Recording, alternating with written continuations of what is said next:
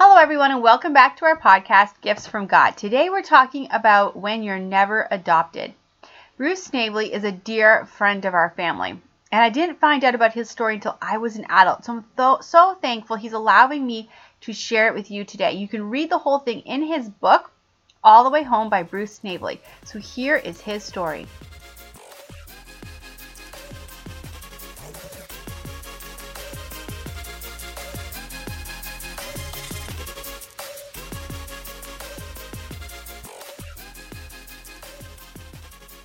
His father, Jeff, had married his high school sweetheart, and they'd had 4 children. Jeff went to Yale for medical school and was well-liked and known by everyone, especially the women. One of those women was Lillian, who would end up causing Jeff to get divorced, and then the 2 of them were married. They had 3 children, and the youngest was Bruce. Jeff was extremely respected in their town. The family lived on a farm, and life seemed pretty perfect to little Bruce. But things between Bruce's parents were not good. There was a lot of arguing and even physical violence. But Jeff was still well liked by the women, and there was affairs. To cope with the stress, Bruce's mom bought a horse. She learned to ride, and she would take her stress out with a good ride. But eventually she could not take it anymore, and she said she wanted a divorce. Jeff said the kids were staying with him, and this, of course, was not how divorces worked. The mother always got the children. This is when Jeff took her horse and killed it. He had the children help him cut the horse up so it could be dog food. He left the head where she could find it. They were a downward spiral and needing psychological help. Claiming mental illness as a reason, Jeff got full custody of the children. This was the world of Bruce. He was in kindergarten. Then came the stepmom, a new mom, and Bruce and his older siblings began a new normal. And then after finishing grade 1, Bruce's father had a heart attack and died. Bruce's mother came back into the picture and demanded that the children come back with her. The children at this point had believed the lies their father had told them about their mother, and they really wanted nothing to do with her. They acted up and they did everything they could do to make her just give up on them. And she eventually did and sent them back to their stepmother. Bruce tried to get back to just regular life. He only wanted to just have his normal family again. But his stepmother had changed. She was drinking and she seemed to really dislike the children. Bruce and his brother and sister didn't know what to do. But one day, as he was about to start grade 4, everything changed. He came down the stairs to find a suitcase. One suitcase for him and one for his older brother. His stepmother was sending the boys away. They were picked up by the welfare department and sent to a group home. Then a car came for Bruce. He was going to something called a foster family. He had no idea what this was, and he didn't know why his brother was going to a different foster family or why his sister got to stay at home. He didn't know anything. He was brought to this new home. Nora was his foster mom, and they had 2 kids. It was really a nice family. They were really religious, and they took him to church every week, and he liked church. The foster's dad was really nice. His name was Bruce, and he liked playing football with Bruce. Bruce tried hard to just be normal. He knew how to be charming. He knew how to be nice, but no matter how hard he tried, he just couldn't do it. He was so angry and he was so confused, and all he wanted to do was go home. Why did he have to live with this family? They were nice, but they weren't his family. One day, he saw a Metrophone. He remembered his foster mother telling him how important it was to her. So he just took it, broke it, and then put it back. When he got home from school, he saw his suitcase packed again. He was actually a little excited. Maybe he would get to go home, but he didn't. He went to another foster home. Actually, in the next 3 months, he was in 3 different foster homes. Every time he left one, it was with the hope that this time they would bring him home, but they never did. Then he came to a foster home on a farm. He loved the farm. It reminded him of home. His foster brother was older and really cool, and they got along great. And he even started to feel like a home. His grades started to go up, and he loved playing sports, and he was really good at it. Then, one day, the family sat him down. They had news for him. there was a school for boys. It was a really good school, but it was in Pennsylvania. It was owned by the Hershey family. They're this family that made chocolates, and they used some of their profits for this school. And it was a school for boys who were orphans. Since Bruce's father had died, he was eligible to go to this school. It had this great sports program, and there was really good academics. Bruce would have a future if he graduated from this school. Most importantly, Bruce's brother would be there too. Bruce really liked this foster family, but he really wanted his family back. So he was very happy about this idea.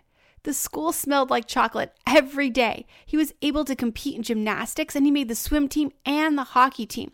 He did great in his classes, and he was with his brother. But then, in grade 7, his uncle came.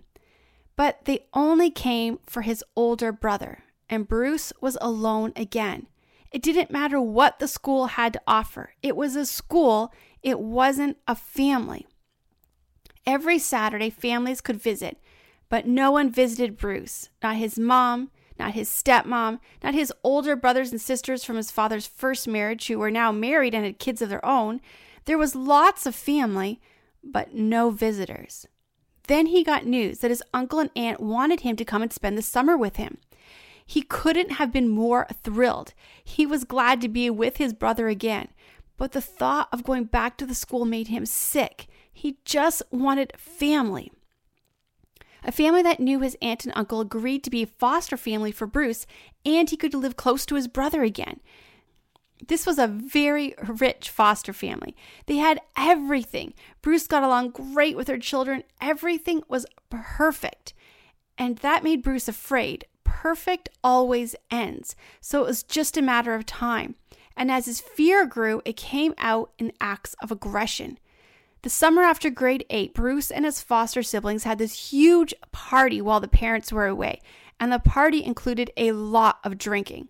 Once the foster family found out, they packed Bruce's bags, and he was sent to a new foster home, all the way back to his home state.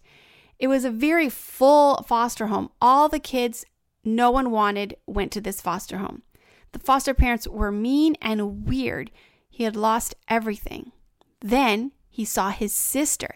Bruce had only seen her once since he went into foster care way back that one morning at the beginning of grade 4. She was married now. Her husband had come back from the war. His sister and her husband were using heroin, and their lives were a disaster. School started, and one day at school, the cafeteria lady came to see Bruce. She remembered him from when he was a little boy and remembered when he first went into foster care. When she saw where Bruce was living, she stepped in and got him out. She became a foster home, and Bruce moved in. It had been 4 years of being in foster care, and this was his 6th placement. His brother had basically had a normal childhood. He had spent all those years with his aunt and uncle. His sister had not gone into foster care at all and had done really well in high school and even went to college. Only Bruce had jumped from home to home. Bruce decided that he was going to have to take control of his own life. He was in high school now. He knew that he could be charming. He knew he was smart, and he knew he could play sports. He had all these emotions, and he just needed to just forget about all of them. If he was going to be someone, he was going to have to take control for himself. So he ran for class president and won. Things were going well for him again. He had good grades. People were respecting him. He had lots of friends. Then his stepmom showed up. She had gotten married. She lived in a nice home in a rich part of town, and she wanted Bruce to come and visit. He did. They had a pool and a beautiful home, and he realized she had spent the last 5 years living well. Bruce asked if they would like to go to his football game. He was starting this time. They agreed. Could life really be good now? Would he finally get to go home? But at halftime, his stepmom and her husband left. He saw them leave, and he realized it was only a visit. She didn't want him. All the anger he had buried came up to the surface. All the fear and the rage of the last 5 years overflowed. School changed. He was not a charming guy anymore. He was not the same guy who won the class election. His anger led him to be suspended from school after he hit a student. Then at the age of 16, Bruce found out just how bad his stepmother had been. His father had left everything to his children, not to her, but she had found a way to take all of it.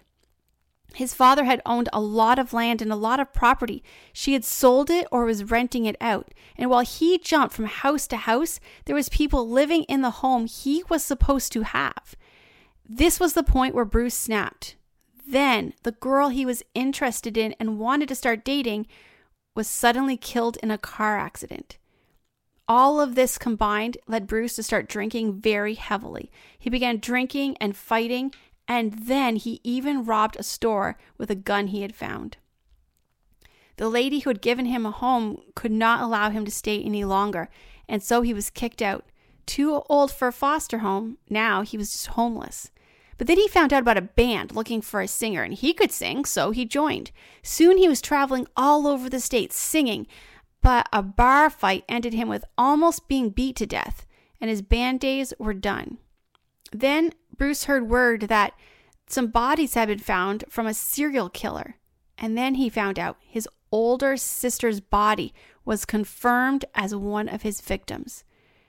At that point, Bruce knew his family would never be again together. The hope he had, even the little tiny bit of hope that he still had, just that little flint, it was gone. Now he had no family. That's when he met a guy named Lee. Bruce had known Lee when he was a little kid. It was good to see a familiar face again. Lee told him he had recently given his life to Jesus. He shared the love of Jesus with Bruce, and Bruce, in all his brokenness, turned to Jesus.